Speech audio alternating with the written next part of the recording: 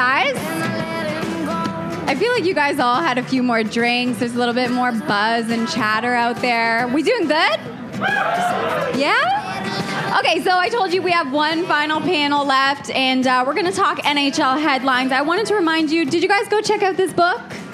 Down Goes Brown, History of the NHL. So, yes, round of applause. Do you know how much blood, sweat, and tears went into this?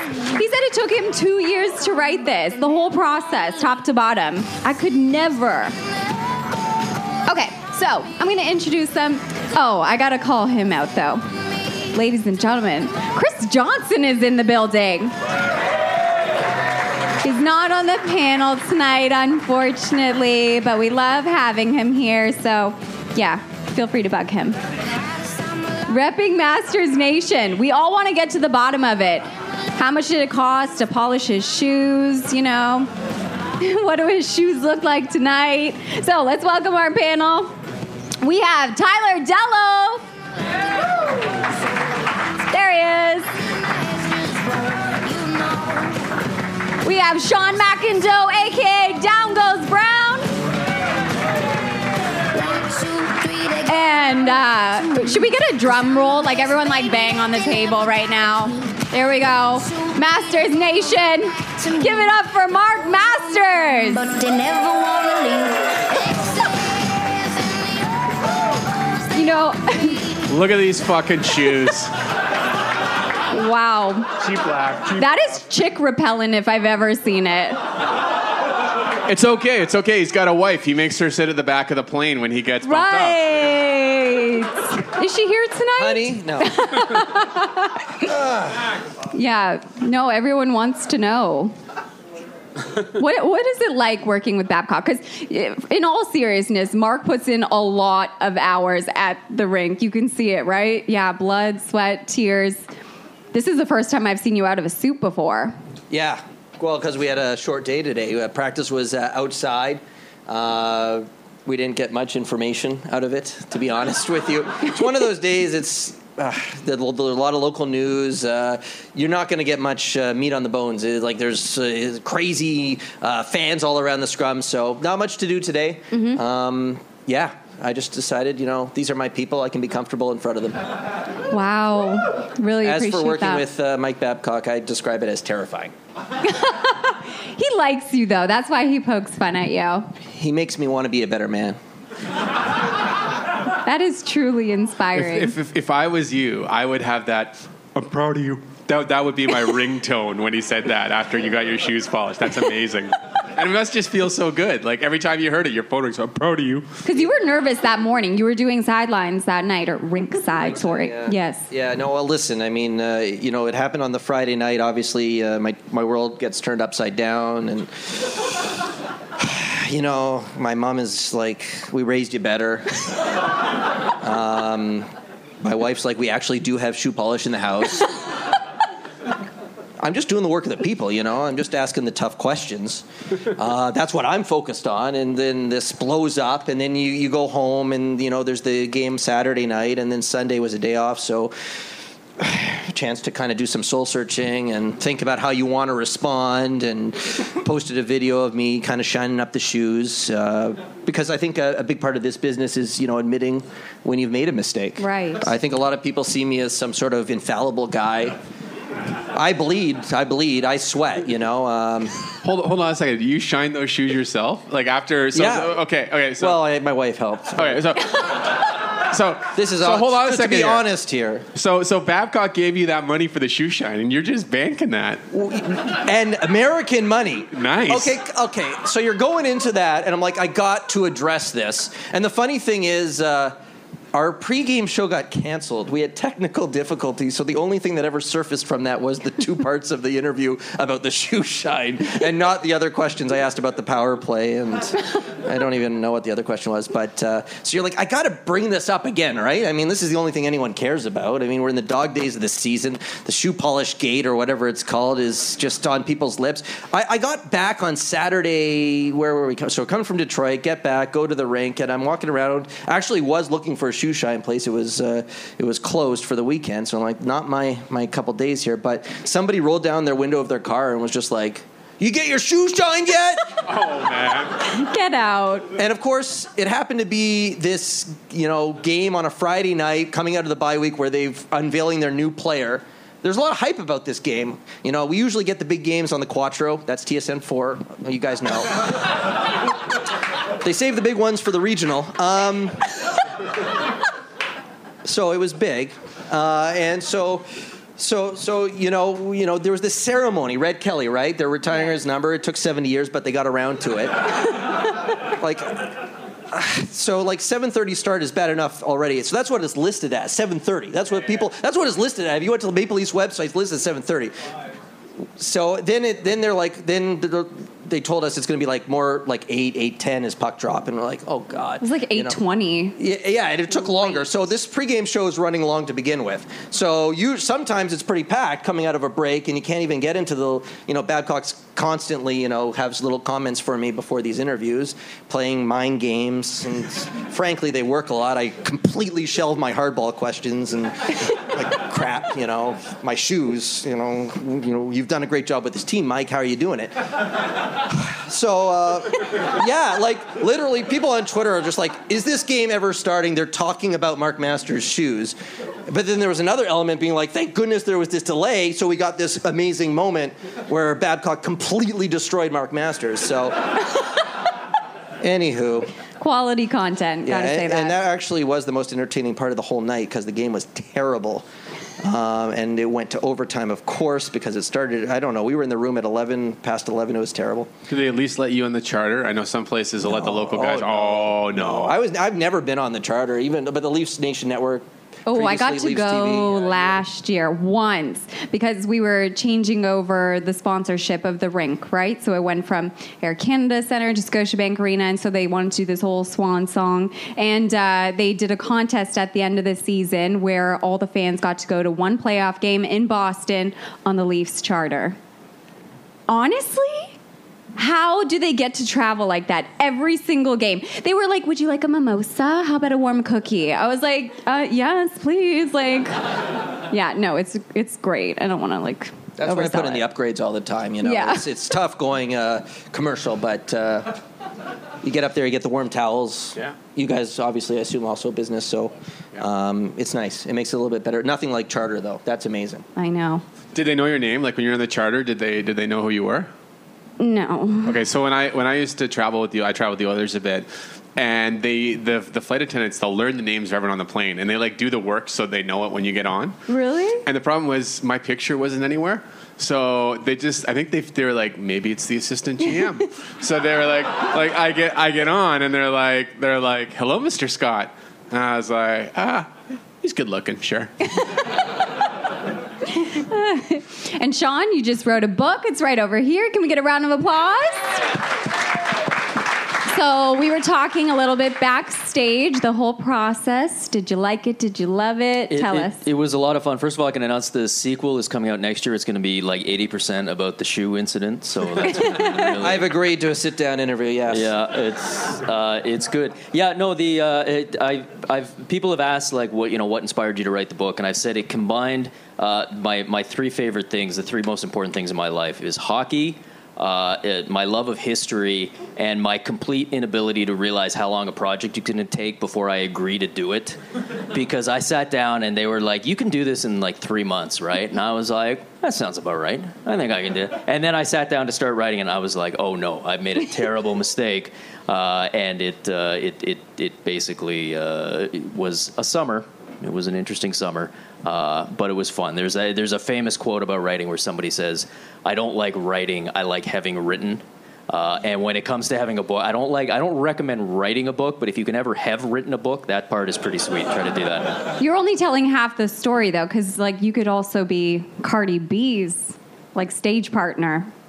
All those hours in the sound booth? I could be. Yeah, that was it because this is me not realizing what I'm agreeing to because they called me up and they said, how would you feel about an audiobook version of your book? And I was like, that would be amazing. That would be great. And they said, okay, excellent, good, glad to hear. And I said, so who did you get to voice it?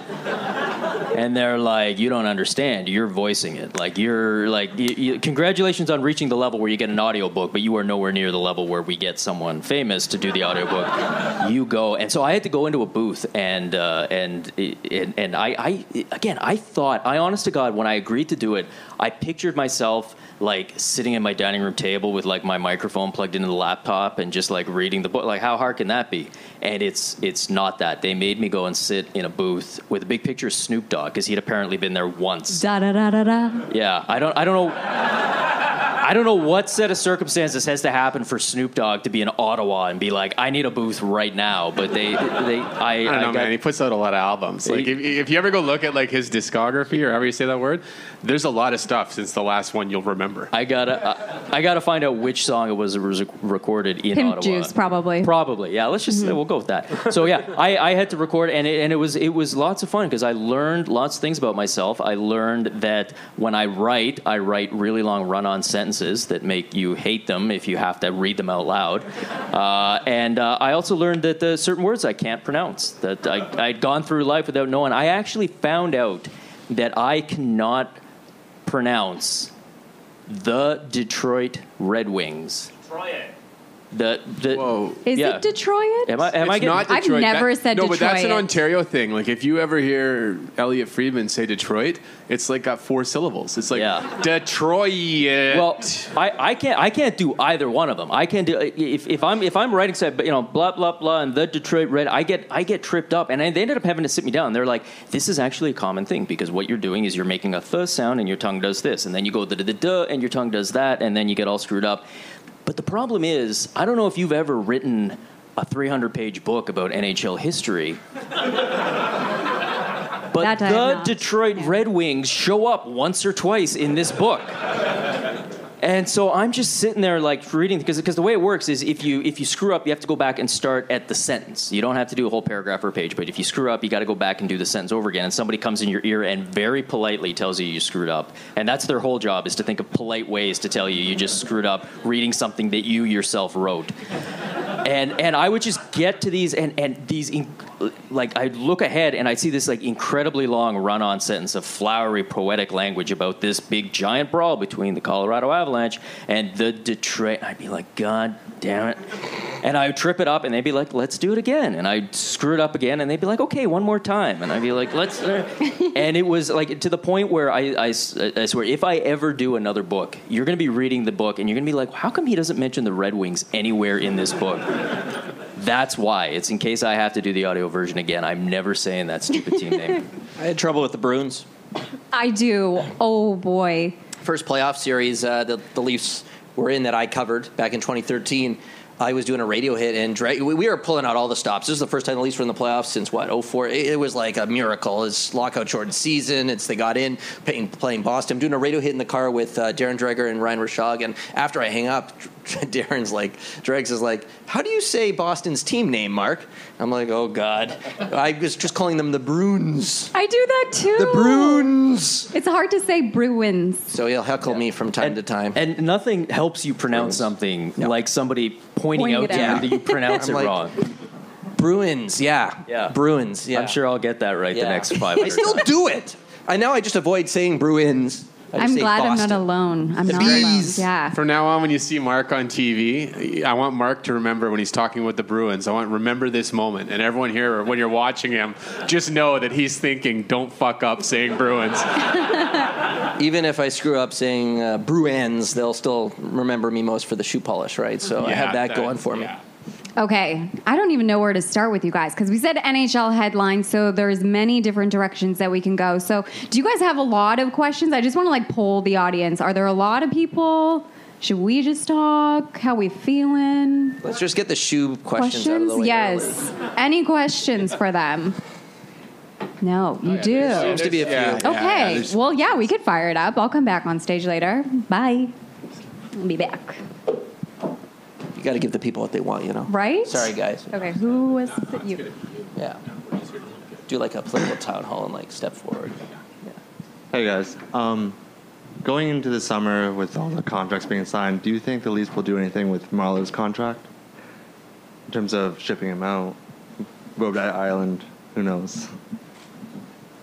I think Robidoux Island will be tough. I think that the portal to it, I think Lou was the only one who knew where it was, and he sealed it when he left, probably. I think that's going to be a tricky situation for them. As an organization, they obviously have a tremendous amount of respect for him. Like you see the coach and the players, et cetera, et cetera. And he also has a lot of control over that situation. And, one thing that's kind of struck me about Kyle, just sort of watching him operate, when the player has control that they've earned, whether through negotiation or whether through, guys like Nylander and Matthews kind of hitting restricted free agency, he seems to not be from the school that kind of bitches and moans about that. Like, you sort of work with it. And so I think that what happens with Marleau will end up a lot on what Marleau wants to happen. That's my theory. Yeah, I mean, it's, and I know it's tough for Leaf fans because clearly when you look at the cap situation, that's the one that stands out. And that's the one where you might like him as a player, you might even like him as a person, but that's the one where you're like, oh, if that disappeared, that'd be so great. I just don't see the scenarios short of him wanting to go somewhere, and I don't know where he would want to go. I mean, you could maybe imagine him wanting to go back to San Jose, but they're capped out too, so that's not going to work. If he retires, remember they don't get any cap relief on that. So there's just not a lot of scenarios where that makes sense unless something amicable can be worked out, and I don't know. I don't see scenarios where that's going to happen, unfortunately. And I'll just add that the love for him in that dressing room it's genuine. Like, sometimes there's lip service. Obviously, the guy's a legend, but Austin doing that at the All-Star game, and Chris Johnston wrote about this recently. We were in Detroit on that fateful day. They love him. They love him. I had to do a story about, because Marleau played well in the first 2 games out of the break, so we were doing a story on his strong play out of the break, kind of, the Turks and Caicos served him well, and all that. Austin joked about that. And I asked Morgan Riley, I'm like, what have you seen from Patrick Marleau in the 2 games out of the break? I was just looking for a little support sound, and he took issue almost that you would question he wasn't playing better before. It's like, I don't know, 1,600 great games. Hard for me to, pinpoint a 2-game sample size. Like, they are very protective of him, and so there might be something to the idea that, what he brings to that room, goes beyond the numbers. Yeah. We have another question. Hello. I heard the Oilers are looking for a new GM. I'm wondering if you guys were taking that interview, what you would be answering all the questions that they asked. All of them. Who amongst us should start?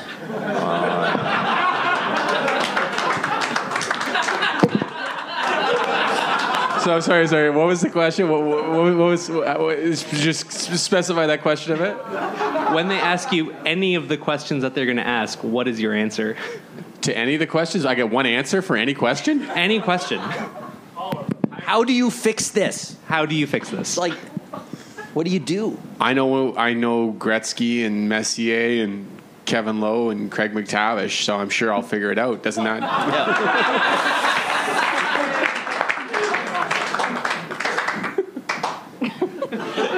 They got to get more out of McDavid, no? Yeah. Oh man. Got to find a way. There's no good answer to this question. It's a hard thing to, I don't know. They need some They're wingers. going to make the playoffs. They need some wingers and some D. That's, How do you feel about their goaltending? Well, they're locked into the one guy, so. How do you feel about their goaltending? I don't know. Look, they're a good this is. I don't know. No, I don't. They're a good organization, and they're good people, and I'm sure they're working hard, and they'll get it figured out. And you guys think that that's lip service, but I really do know a lot of them. They are good people, and I feel bad for what they've been through. So, it's. Anyway, that was my little joke answer. That's my serious thing. Sean, be funny. All right. Can we get a round of shots up here and then do this question again in about 10 minutes, and we'll get the. We'll get that. I said this to you back there. I think you would be an excellent candidate because you satisfy the number one requirement for working for the Edmonton Oilers, which is that you have previously worked for the Edmonton Oilers.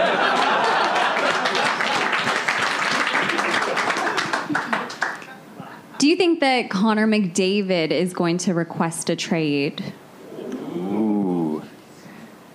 mean, when was the last time that This isn't the a NBA. star player actually tried to do? Because here's the thing, and this will be probably the first of many moments where I go all old man and hike up my pants and start telling you about how the NHL used to be, but this used to happen all the time. Like there was a time in the NHL where every year 3 or 4 or 5 star players, like I'm talking elite level star players, would just demand a trade or a new contract. They would just hold out. You just start the season, and there was no, there was no Pavel Bure this year. There's no this guy. There's no that guy, because they wanted a trade, and they would eventually get it. And I know in the 2004 lockout, everybody focused on the salary cap and the new rules and all of this, but one of the biggest things is they took all of that out, and they basically made the contracts guaranteed, but guaranteed both ways, where once you signed, that was it.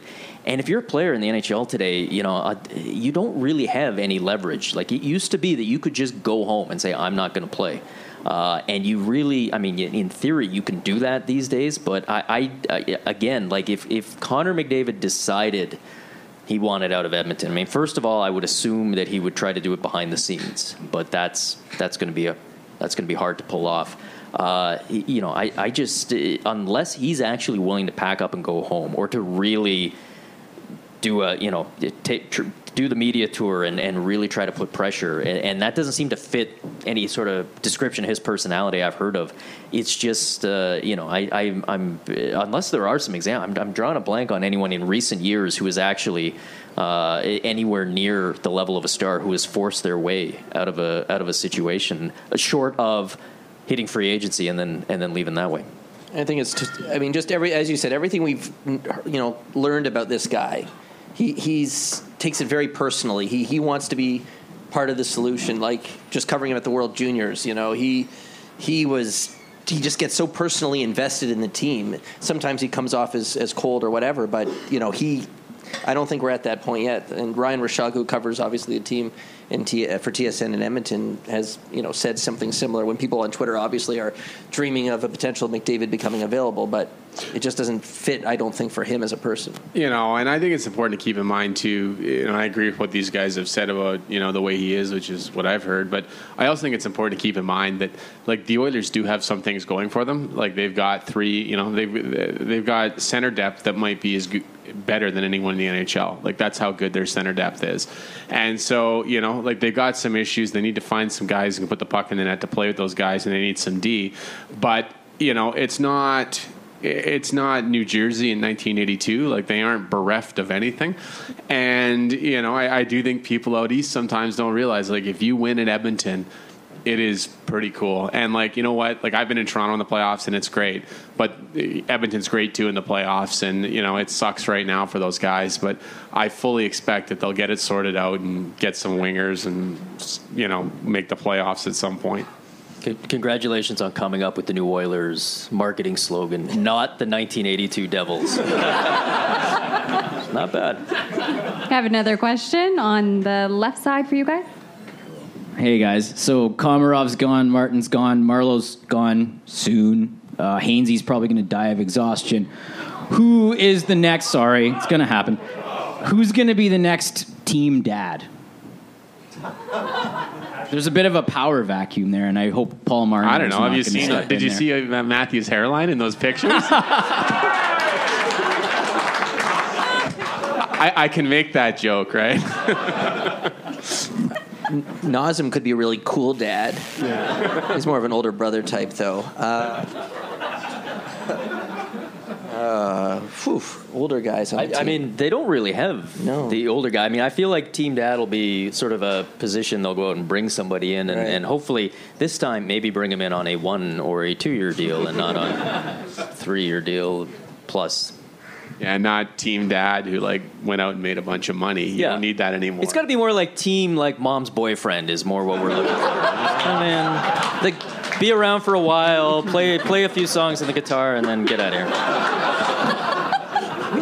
The goat has some dad-like tendencies. His love of puzzles, and I don't know. The goat could be the dad. He was pretty beloved too. Well. So it wasn't a good joke anyway. Carry on. Move on. Okay, next question.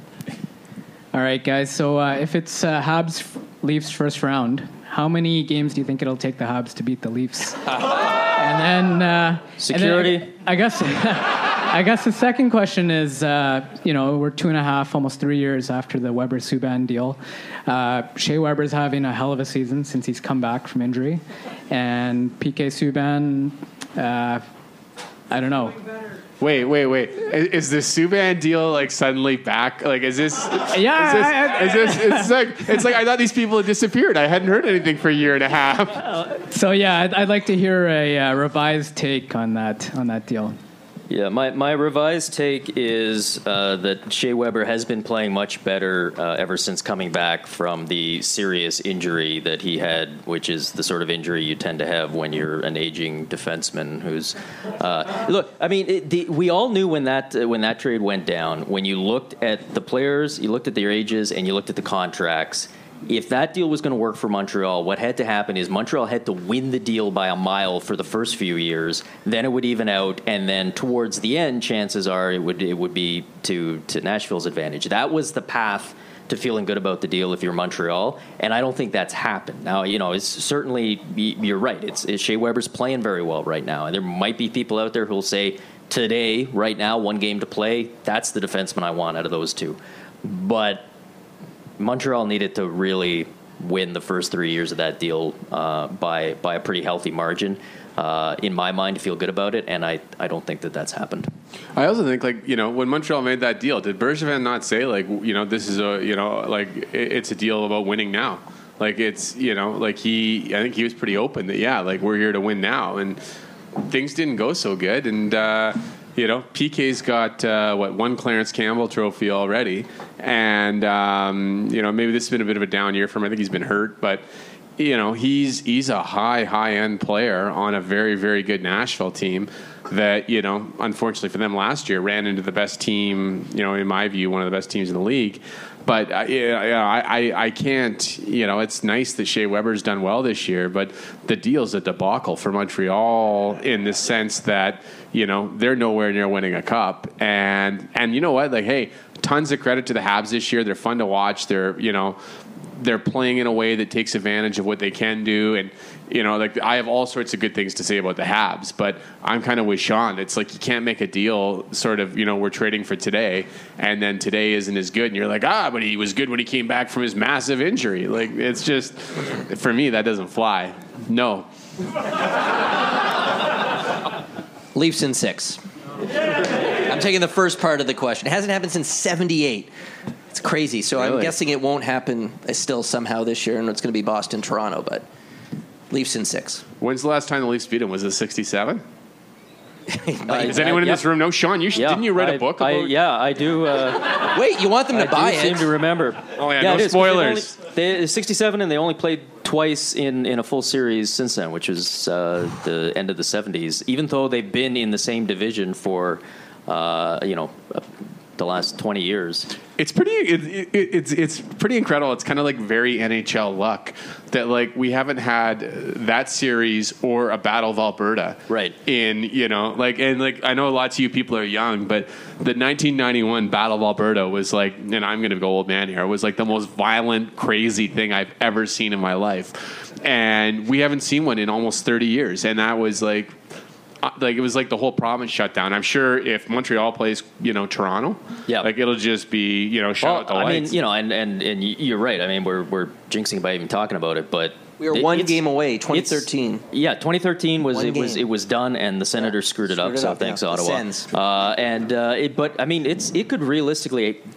have both of those series this year. Edmonton gets in, or even, Edmonton could get in as a wild card and also give us Edmonton-Winnipeg, which would be another hell of a series. Another throwback history. to the glory days. Exactly. We break Dave Ellett out and let him do the media round. So, I don't know. I feel like every year I do, I start around this time getting excited about the matchups we might get, and then we have them right up until the final weekend, and then then Carolina storms in, and we... and then it's no, it's Columbus. And everyone's like, oh, okay. Well. Luckily, we have this great format that makes it more likely. Yes.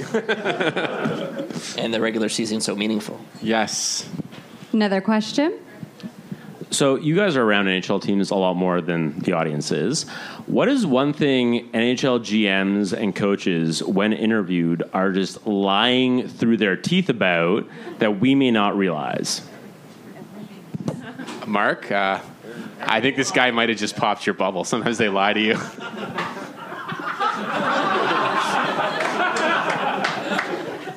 The questions I ask usually elicit pretty honest answers because I cut through the crap, and I think they appreciate that. That's a good question, though. Yeah. All right, for the other can reporters. I give an answer as somebody who doesn't actually interview GMs, but I'm going to tell you, and anybody who reads my stuff knows exactly where I'm about to go with this. NHL GMs are lying to you when they tell you that it's too complicated to make trades, okay? Because of the salary cap. Like, we just saw NBA. I don't know if there's any basketball fans here, okay? Back me up, right? In the NBA, making a trade in the NBA with their salary cap is so much more complicated than in the NHL. They have all these rules. Everything has to balance out in specific ways to the point where people have like developed whole like websites just so you can go and find out if a trade is even allowed under their rules. And the NHL doesn't have any of that, and yet the NBA, they just, they trade franchise players over a couple of days, and in the NHL, we're told that getting a fourth liner in less than 3 months is somehow beyond the capabilities of these guys because there's a salary cap. It's a lie. They only tell it because we believe it, and we let them off the hook. We need to stop doing that. When Lou Lamoriello was GM of the Leafs, I felt like the whole scrum was kind of clouded in a murky kind of... You didn't get much information there. He didn't lie so much as he didn't say anything. Yeah, I think that's really the big thing is that, and you'll see this more and more as guys will realize that, saying something has no value to you most of the time. So, but you have to say something, right? So, like, I used to do this myself, and I guess that maybe that's more like really my big takeaway or one of my points here. I used to the GM's talking, let's parse his comments. And then you realize that a lot of it's just, for a lot of these guys, it's like, well, you got to say something. Right. So, what can you say that won't get people screaming at you and that people won't throw in your face in 3 months if things don't go well? And so that is really the challenge when you do those, is not to get the media killing you, the fans killing you, or to create a quote that will haunt you in the afterlife. I feel like when GMs offer the dreaded vote of confidence for an embattled coach, I feel like they're saying it, but they're thinking like, this guy is on such thin ice. Like, honestly, I'm saying this now to give him one last chance, but he's I don't even out know, the door. I don't even know how they say that. Total vote of confidence. Like the next time a GM, you should, Mark, I'm going to tell you how to do your job here. The next time, what you should do is TSN's got you have a massive research staff, right? Like you're supported by a team of 40 or 50 people over there. It. I don't need it. You just don't have a shoe shine guy. But what you should do is you should have someone research how often does a vote of confidence lead to a firing within like 2 weeks. And the next time a GM drops that on you, you can go, look, 95% of the time. Great follow-up. Oh, that would be an unreal follow-up. But then GM would hate you. Well, yeah, but he's probably going to get fired soon anyway. That's very cyclical. 95% of GMs who offer a vote of confidence, 2 weeks later he's fired. Yeah, that would be interesting just to see the response. It'd be fun. It'd be great TV. And that's really all I care about. So. Yeah, and Mike Babcock respects you already, so what more do you need? Yeah, I got that in my back pocket. Proud of me. You had mentioned about GMs getting fired. You look at a team like the Philadelphia Flyers. They relieve Ron Hextall of his duties, and then they bring up Carter Hart. They've now won, 8 straight games in a row. Do you think that they could kind of turn around their fortunes this season? No. They won, 8 in a row? They're still 7 points out. It's so hard. Yeah, I think it's pretty. It's nice, but it's you know what? Like their problem is they're not in the Western Conference. Right. Like I think this room is probably in like playoff contention in the Western Conference. As a group, we're like 4 points out. But I think unfortunately for the Flyers, the Eastern Conference is a little more legit than the West. So for me, it's hard to see them getting back into it. Carolina's making a real good run right now, so. My money's on no. Sean? Yeah, I don't obviously like their odds they've got so far to go. What fascinates me is I would love to... Does there happen to be any Flyer fans here? Is anyone here a Flyer fan? what I would love to know is I know they're loving the win streak and they're loving Carter Hart and all that, but is this actually a good thing? Because this is doing two things. What's happening right now? It's obviously messing up their chances of winning the draft lottery. And number two, like the whole Joe Quenneville thing just seems to be drifting away because they've got this coach that everybody was like, oh yeah, he's permanent, sure he is. And now he's making this playoff run, and they're going to end up getting locked into like Scott Gordon for 3 years, and halfway through next year they're going to be like, oh, as Joel Quenneville's in Florida, leading that team. Even if they got Joel Quenneville, they'd want him fired halfway through next year. Like that's probably, yeah. Philly. Two on the Western Conference thing, which is just amazing to watch play out. I'm scoreboard watching every night. It's amazing. It's like the worst episode or series of Survivor ever. But twice Western Conference teams have come through Toronto this season. I think the Avalanche had lost, I don't know what it was, like 10 in a row. And like Nathan McKinnon's like, we've lost 10 in a row, but we're still in a playoff spot, so life's pretty good. It's and awesome. then like 2 nights ago, when Randy got done making fun of me for my shoe thing, he was all like, we've lost 15 of 17, but we're still 3 points out. It's like, what league is this? It's like, what the hell is going on? It's like we're 1 win away from being 1 point out. It's like, that's legitimate, but like when you're in the dressing room, it feels like death. So yeah, well, they're always saying like, if we just win a few, and you always want to say no, because even if you win a few, because of the loser point, and because there's so many teams ahead of you, someone's going to be winning, someone's going to be getting points, and we always have that old cliche where you win 5 in a row and you look at the standings and you only gained like 1 or 2 points. But this year, like Chicago wins 5 in a row, and you're like, oh, you gained 8 points on the entire so while we're up here field. While we're up here, and you know what? I just checked because I'm like, will there be comedy gold if I look at the West Coast scores right now? I had my phone out. There is comedy gold. Colorado's losing. Anaheim's losing 3-0 to Ottawa, who played last night. Clash of Titans. I know. The Stars are losing. The Oilers are winning, but they're playing the Wild, who are also in that race. So obviously and they just the Wild lost Koivu. Yeah. Oh God. The Canucks are losing to the Blackhawks. The Canucks are nominally, I think they're ahead of the Blackhawks right now. So Chicago's right back in that race. The Coyotes are losing to the Blue Jackets. So basically everybody loses every night. It's like I've never seen anything like it. It's awesome. Raptors are winning. They might get a spot in the West. They might get one. Can you imagine the Raptors? They'd take it. I just want to say, I feel like I let a lot of people down here because when Randy Carlisle came back to town and started his news conference after his team had lost 15 of 17 games with a shot at me, I could have said, good one, Randy. Oh, brutal. I feel like I left it on the table there. I was just so surprised. Put some enthusiasm into it, Mark. That's what I lack. I feel like that's it.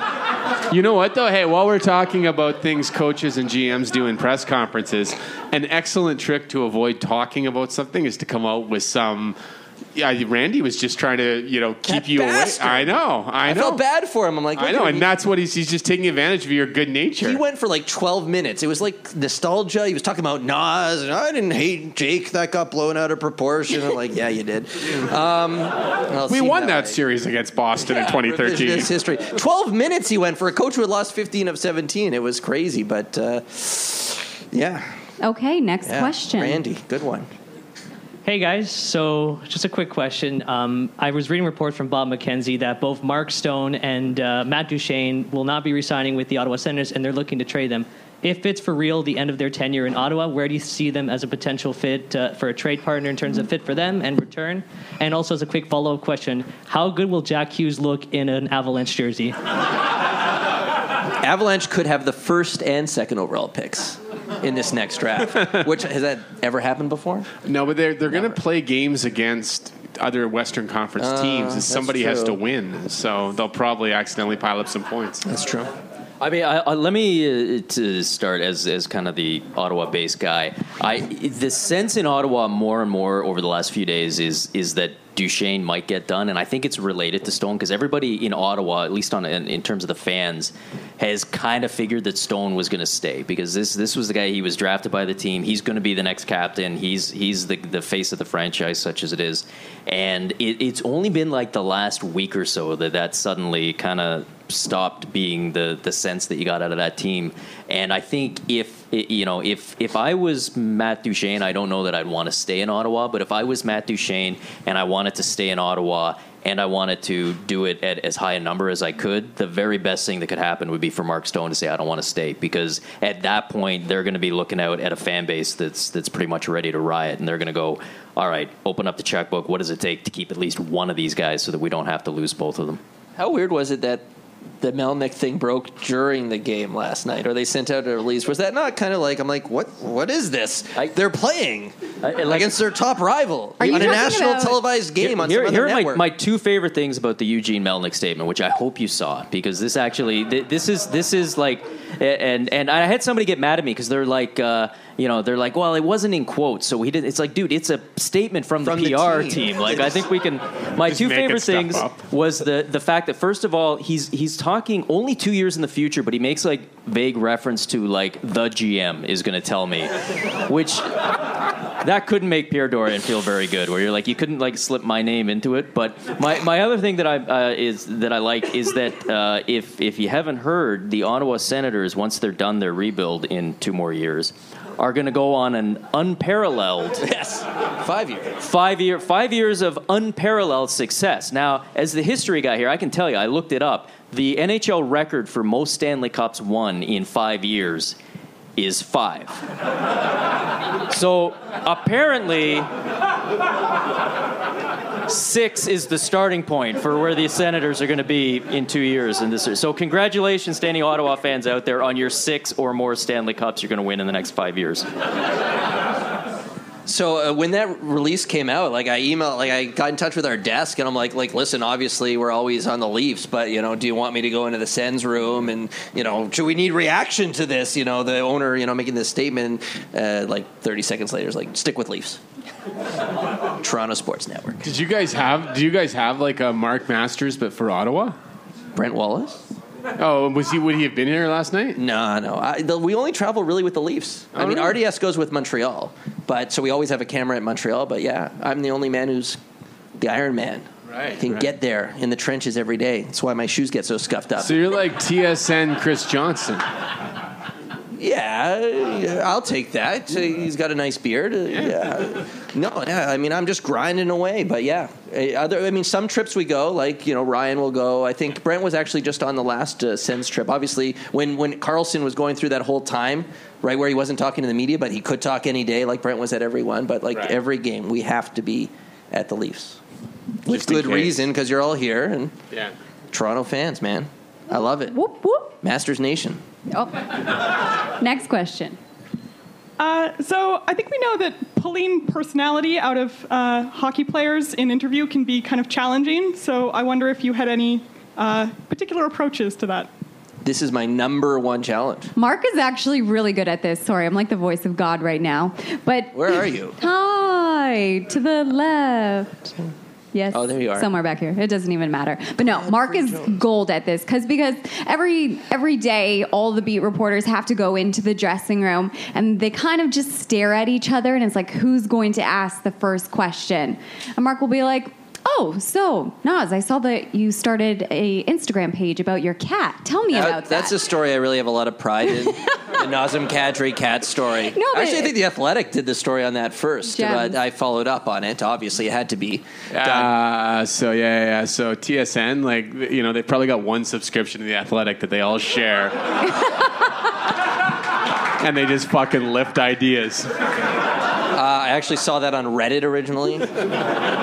Anywho, it was a really well done story in The Athletic, and I said, hey, best adapted screenplay time, and which is kind of how television works sometimes. But yeah, my strategy on that is, and because television's all about really, personality to a degree, right? The people want it. You want to see these guys, and you want to see them in some sort of animated form. You don't want them just being like pucks in deep and whatnot. So my strategy a lot of times is just to try and, ask different types of questions or try and have some fun or inject some humor into it, which has been proved challenging with the Leafs in my first few years because they were so terrible and no one wanted to laugh about it. Or they didn't want to look like they were laughing about it. So that's my strategy is just, I remember Kadri, I was a big Colbert Report fan back in the day, and Kadri was just coming up, and his first breakout season in the lockout shortened season, his shooting percentage was through the roof, and he's going crazy. And I had a really really good rapport with Clark MacArthur. He was like my favorite interview. Every day I pretty much pitched a Clark MacArthur story. But I went up to him and I said, Clark, Nazem Kadri, great player or the greatest player? And he was just like, Toronto media. They like to take shots at the media, so you can usually be a good punching bag and let them serve up a softball and they can hit it right back in your face. But you just got to try and ask something different, because if you ask the same stuff over again, they're just going to get into that zone, right? And then once you get into that zone and you just it's not good. So that's the biggest challenge. It's tough. It's not easy. I was up till 3 a.m. I could not come up with a storyline for today that was going to be interesting at all. Marner's a good playmaker. Matthews is amazing. It's like blah, blah, blah. You need something. Did you hear about Marner's agent? That was good. Yes, sir. 2 days ago. That was amazing. Wait, how long do you stretch the shoe thing? You can't. The shoe thing had legs, pardon the pun, but when I saw that... you love it. Jesus. When I've read a couple of Dave Feshchuk's articles over the years, I've said to myself, Dear Diary, jackpot. Because the next day, the Phil Kessel summer story, that was the first day, and oh man, yeah, that's right. Yeah, Dave's come through a big time for television, but that was interesting, right? And you're studying. I like to sound up questions a lot. Let the people I feel like sometimes they'll answer it really like cliche, but if you sound up the question like, "What do you have to do to beat this team?" People are like, whoa, I better listen to this. Sometimes the question is more interesting than the answer. Someone asked Marner the other day, is like, do you feel like this organization has disrespected you? And I'm like, whoa, spicy meatball. And then, of course, he's like, no, I love it here, blah, blah, blah. I'm like, got to put that question in. There was a great one with Connor, and I don't interview players. Sean, you ever talk to a hockey player? Twice. It's very enlightening. One of them was you right now, so okay. So, I don't know. I don't talk to hockey players, but and I totally lost what I was going to say, so probably wasn't good. Win. I think Matthews and Marner have pretty good personalities. And sometimes you got to find something that you have a good interview where their eyes light up a little bit and they're engaged. You just got to find that, and it's tough because also when you're thinking about what's going to be a story on SportsCenter, the Leafs usually lead the show. Or near the top of the show because it's the Leafs, and so you can't really do a Kadri cat story every day because if you literally someone in Vancouver is going to throw something at their television or throw their iPhone off a bridge or whatever. But it's tough because it has to be about those big names and it has to be something new. And yeah, I will say this: I don't go and talk to the players every day, but a couple of times where I have been able to go on the road and cover playoff series, I got to say because I tell this story only because I did not know you could do this. It took me a while to figure this out. But one of the cool things that happens when you're covering the playoffs is they kind of bring certain players out. And so you might be there. There might be some. It might be the backup goalie, or probably not a goalie. It might be a fourth line guy. It's just some guy sitting there, but he's the guy who's there. So you start talking to him, and you've got your tape recorder, your mic, or whatever, and you're just talking to him, and you can ask him a question, and he can be in mid answer, and somebody else comes out that you want to talk to more. You're allowed to just leave. You're allowed to just walk in mid-sentence. Everybody just turns because some slightly more famous player has shown up. And, I've seen guys just, at the beginning, I didn't know that. So I was always the one guy left, waiting politely for him to finish his answer. You're talking to Chris Neal. Yeah, exactly. And he's just, trying to, desperately looking around. But I've seen guys just get left completely hanging. They're, halfway through a sentence, and they're like, no, everyone's gone. All right, I guess I'm out of here. And it's great. As somebody who doesn't like talking or interacting with other human beings, it was awesome. I was really, really thrilled to be sitting there and be some millionaire famous athlete and just be like, you're not good enough anymore, and just turn and walk. Yeah, when Austin's not in the room yet, but he's coming. Yeah. It's dangerous. You start a scrum with someone. You're like, I got to have an extra exit strategy here. I got to get out. So your head's on a swivel. You're like, and then if you're talking to someone if you're talking with Tavares, but you need, Scott Tavares gives lengthy answers. So if you're waiting for him to wrap up, there's a lot of science to this, really. Have you thought about if you ever watch a scrum? I'd never been in the dressing room for a media scrum until yesterday, and honestly, I was at the game last night, and I don't really write game stories, so I just like to watch games sometimes. And afterwards, I was standing talking to Myrtle, and the door opens, and I was and everyone starts walking in. I'm like, well, I guess I'm screwed now. So in I go, And what's funny, and I didn't realize this, is that like they'll bring out a player, and when the PR guy thinks he's talked long enough, the PR guy goes, "Thanks, Austin," and then that's Austin's cue to just walk out of the thing. Now, what I'm thinking that you could do is if you're with John and, you know, he's yap, you just go, "Thanks, John." Like midway through his answer? Yeah, absolutely. He's such a good guy. He'd probably be like, okay.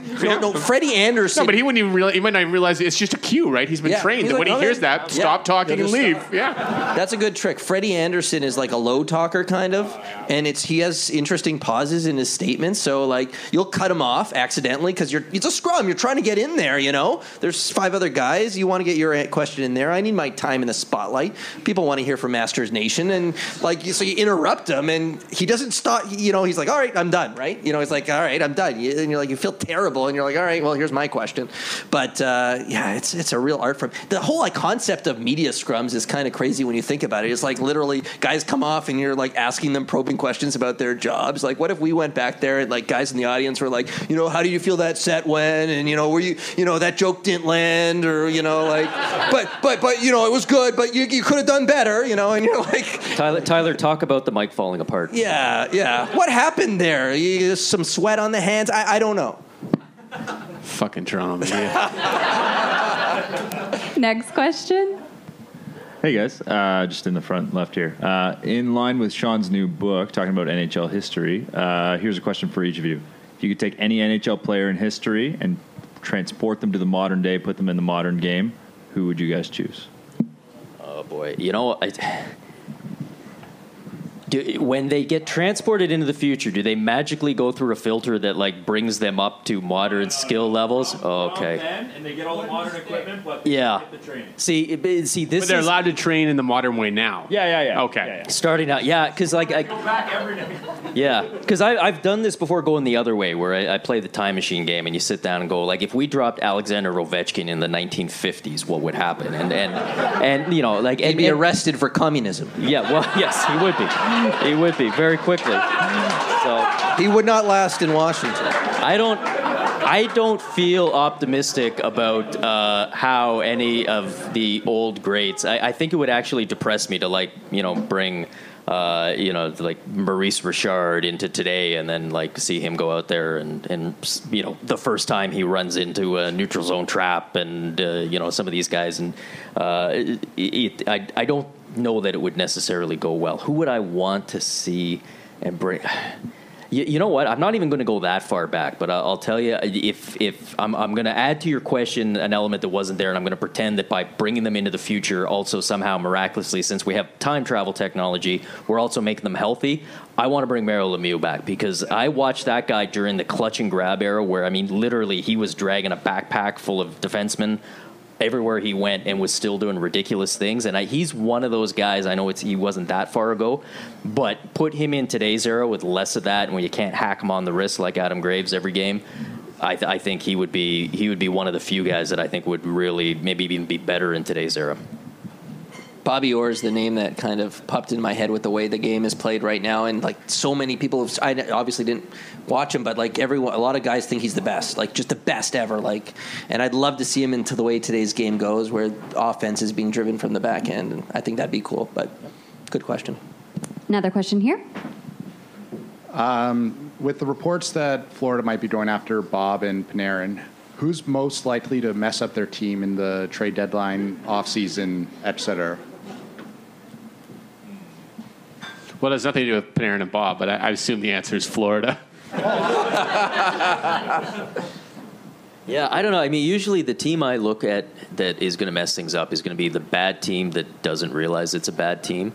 And I'm wondering at this point, which bad teams are going to, it's probably going to be one of those Western Conference teams. It's probably going to be someone like Chicago, who's like, we only missed the playoffs by 6 points. We were pretty good. Anaheim would be another one, although, I mean, at some point, if they don't win another game the rest of the year, maybe that'll light off the light bulb. Those loser points, though. Yeah, well, that's true. It keeps the playoff races closer, don't you know? So that's where you're worried about. It's got to be a situation where a team is bad. They don't think they're bad. Their GM doesn't want to lose his job, and that's where things can get really ugly. Vancouver.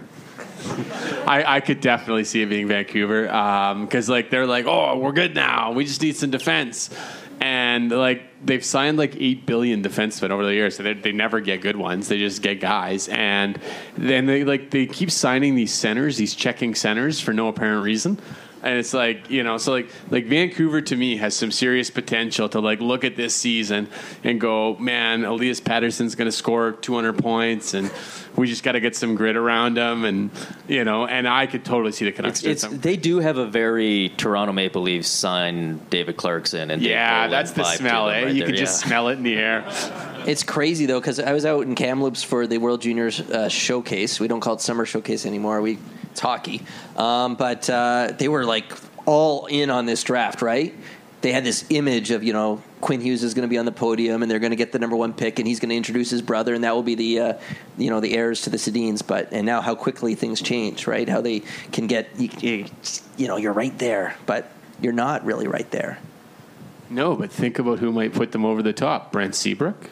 You have to, you have to make the call. Hey, Mark, when you review your performance tonight, do you think you talk too much about shoe polish? I'm sorry, where's the questioner?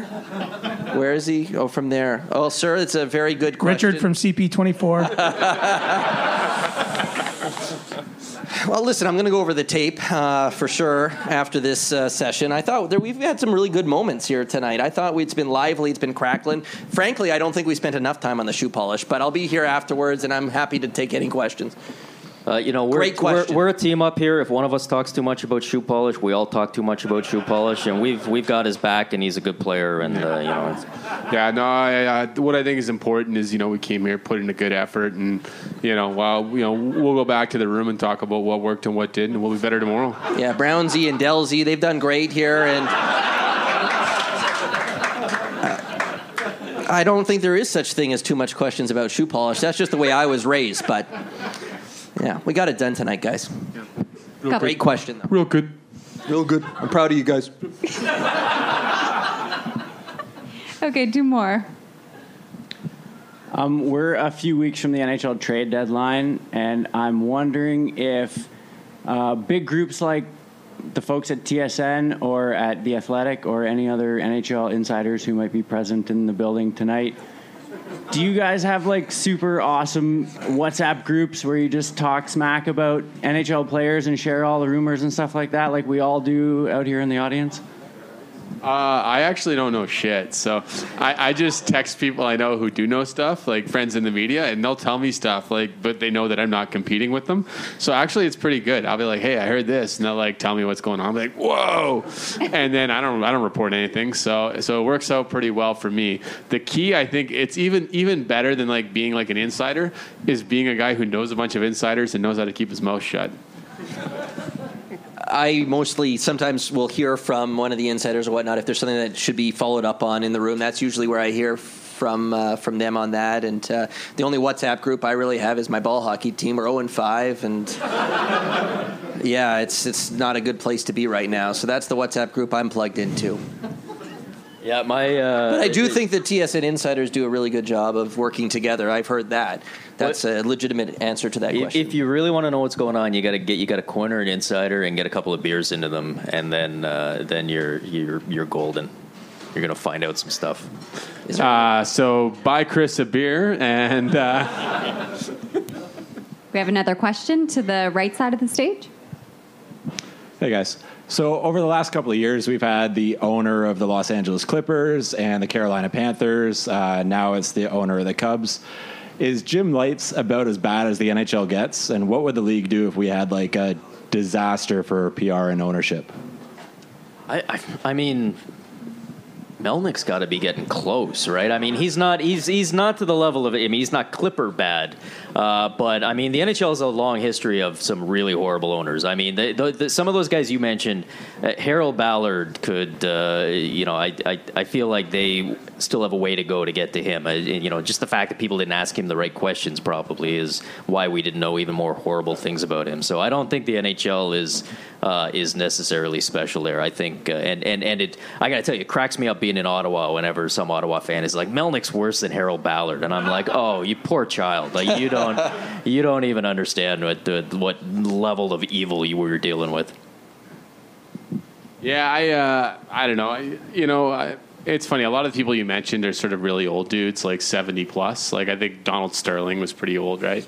Yeah, real old. And that Ricketts character seems to be very old. So I don't know. Like I on a certain level, I think I'd be surprised if the NHL has issues like that, just because it seems to be sort of really old people who, are just from a different time and when people said stuff like that. And so, I think that's as much of a age thing as it is, anything else.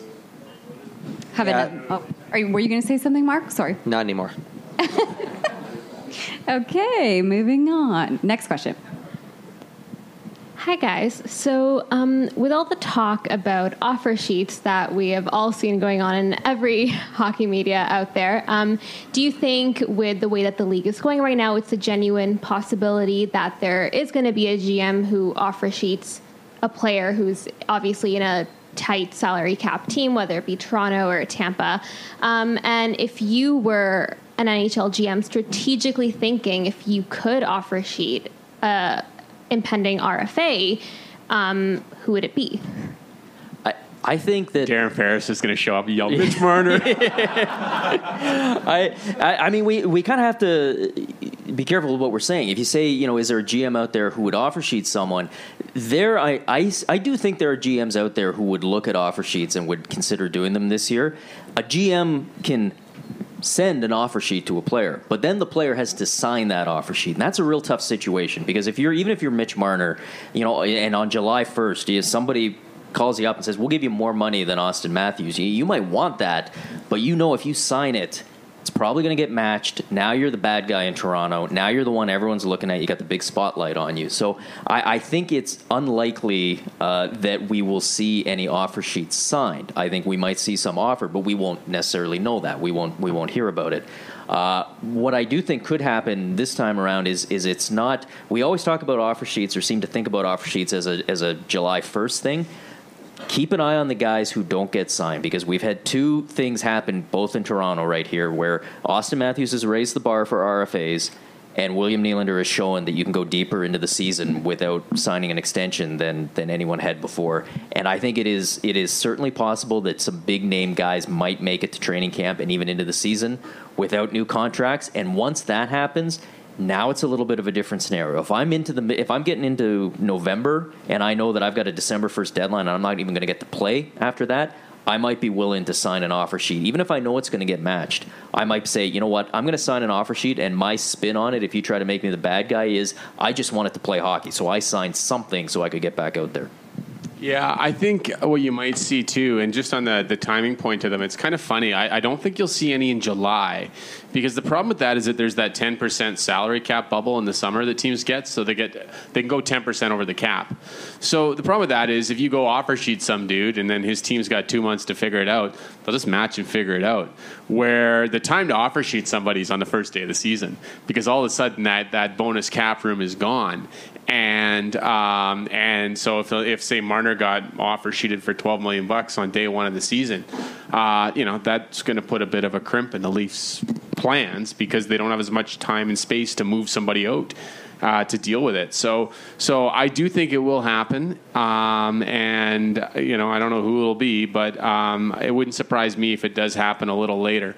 And I also think that there may just be an effect of it, like, if everybody's talking about offer sheets and there's already a little more cover to pay somebody because the Leafs have paid Nylander and Matthews really well, what you might end up seeing is just a guy will go, do I need to go get an offer sheet? Do I have to go through this? Or are you just going to pay me based on these precedents? And that might be what takes place. Yeah, and as far as who I'd go after, because I don't think we're going to see a player switch teams on an offer sheet. I think GMs are still going to match it for a couple reasons. There's a little bit of game theory where maybe it makes sense to just say I'm always going to offer.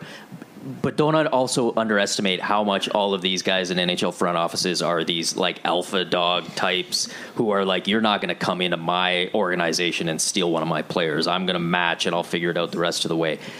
But there could be strategically a point where you might want to offer sheet someone else's player even if you know they're going to match. And the one team that I look at, because it would have to be a team that thinks they're going to be pretty good sometime, that has a team in their division they want to go after, that has the money just in case.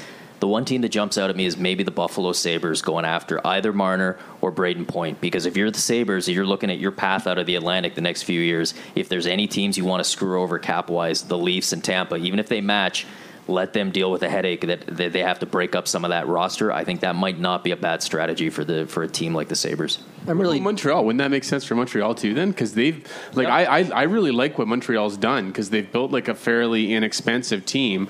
Like Bergevin in the last couple of years, like he's been pretty good, and they're another one for whom that would make Montreal a lot of sense. and maybe even Detroit if they think they're going to be back faster than everyone else seems to think they are. Wyshynski seems to think that. Like he seems to think the Wings are all in. I'm really disappointed the Leafs canceled tomorrow's practice because I was planning a story on the Andreas Janssen offer sheet just to keep the ball rolling here. But do you guys think more guys in that Janssen Kapanen range might be? Kapanen is a guy that you could because that's one where you could maybe get the player because are they going to pay this guy $4 million or are they going to take the picks? Saturday morning skate story. There you go. TSN.ca. Da-na-na. Da-na-na. Kapanen talks about the offer sheet drama. This is totally different what you guys have been talking about, but I mean, like International Women's Day is coming up March, 8th, I believe it is. And you see within the Maple Leafs organization, like Haley Wickenheiser is on their staff. Women have been starting to go to the ref combine.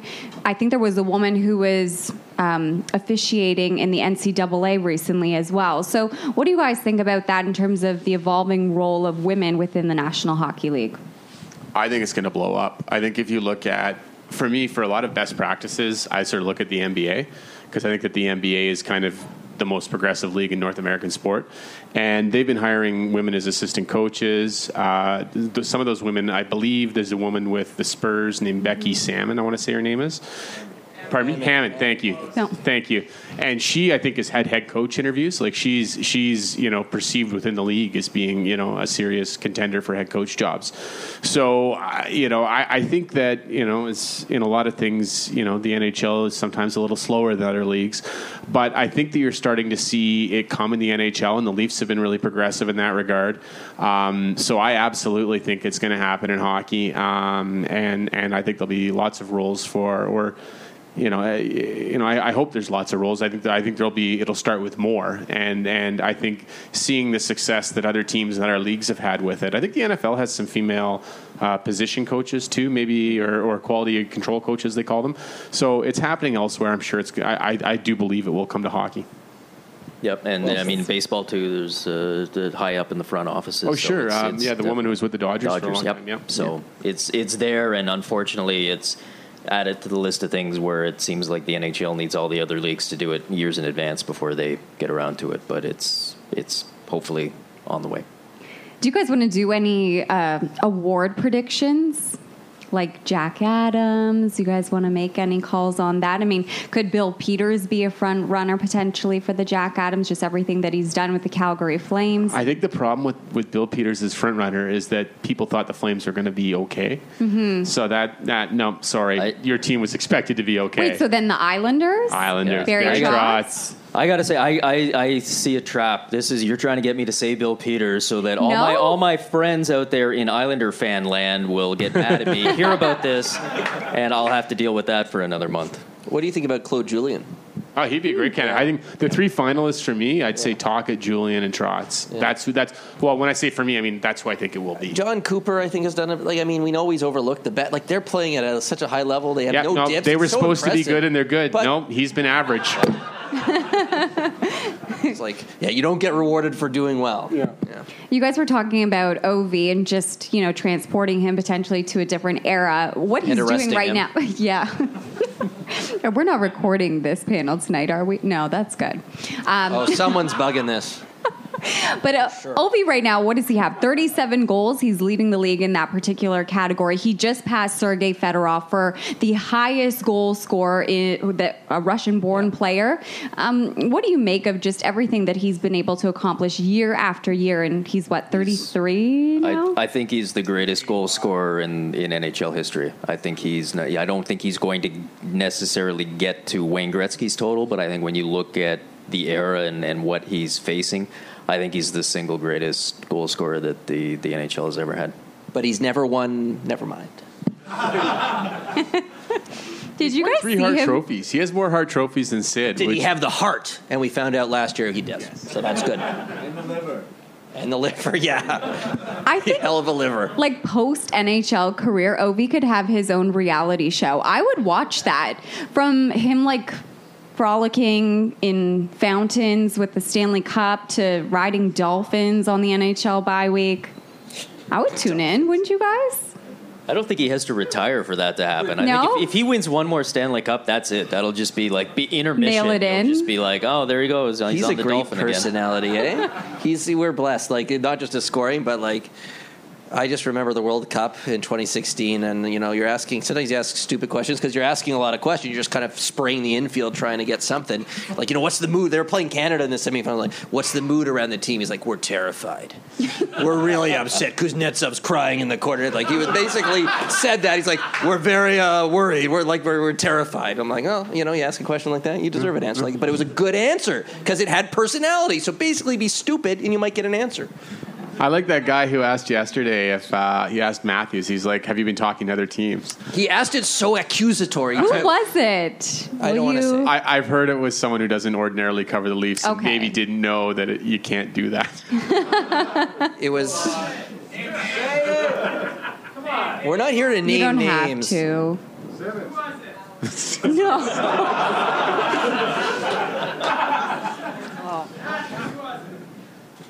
Come by at the end here. Buy him a beer. Radio reporter. Yeah. Local Everybody who buys a book gets to learn the name. Oh. And I'll sign it, and we'll Mark, make it 'cause work I don't for know. you. Yeah. Okay. At the NHL All-Star Weekend, they were trying out the puck tracking, putting all the what do they call it? Like the holsters, the chips on the players. Put chips on them, yeah. What do you think about that potentially being implemented into the league? Because that was a technology that was originally going to be used by FIFA, and just because all the logistics surrounding that didn't necessarily pan out, now they're looking at the NHL. Do you like that concept? Is that something that players would enjoy having the information? Well, what's going to happen if they start generating that information is a lot of teams are going to go, we need analytics guys. And I, for one, am for that. So that's my first thing. I think it's interesting on the players. I've heard that it actually varies a lot depending on age. I've heard that the older guys are a little more, in my day, we had Corsi, and the younger guys are like, this is awesome, because I guess, I don't know, probably Fortnite, I imagine, has all sorts of data. But they love that stuff, right? Like it's honestly like, you look at the kids and they grow up like, they're much more used to that level of data, and they're comfortable getting that information. What's his old man Myrtle at the Athletic? He's talked about like meeting kids now who like grew up reading him, and like they don't even know what it was like for us when we were growing up reading like the old timey hockey guys who'd be like, yeah, well, I talked to the GM and he said we got to be more clutch and grittier, and that was like gospel. And now they're like and some of the players are kids who grew up reading hockey and journalism the way it's changed. So I think what you'll see is that the younger guys will really take to it and they'll find it really cool, and eventually I think somebody else had a plan for all the Leafs old guys to go, but that's going to happen. And so I think the players will really take to it.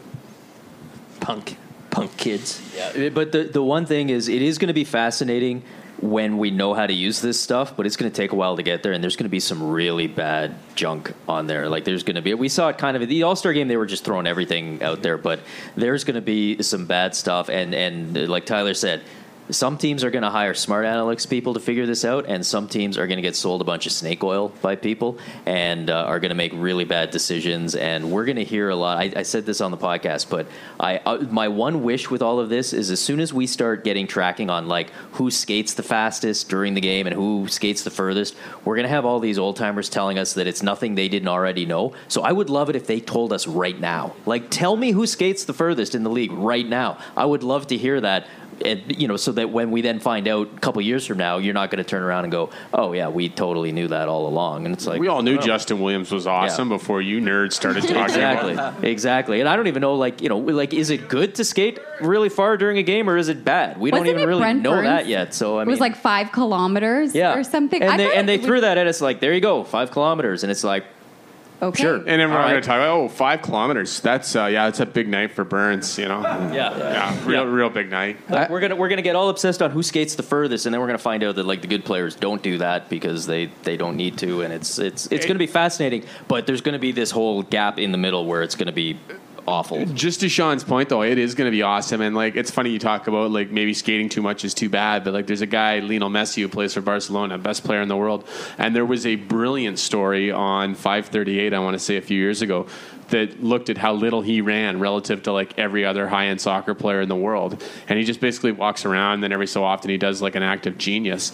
But what I think this is exciting about as a fan is having the ability to have stories told to us that, will really take us in how it really works, and it'll be stuff that we had no idea. So it's going to be pretty fun. Yeah, I love the advances because we get cool new graphics in television, and I like to see like a little fire vapor trail behind McDavid, and then a little bar come down from the score bug, like he was going that fast.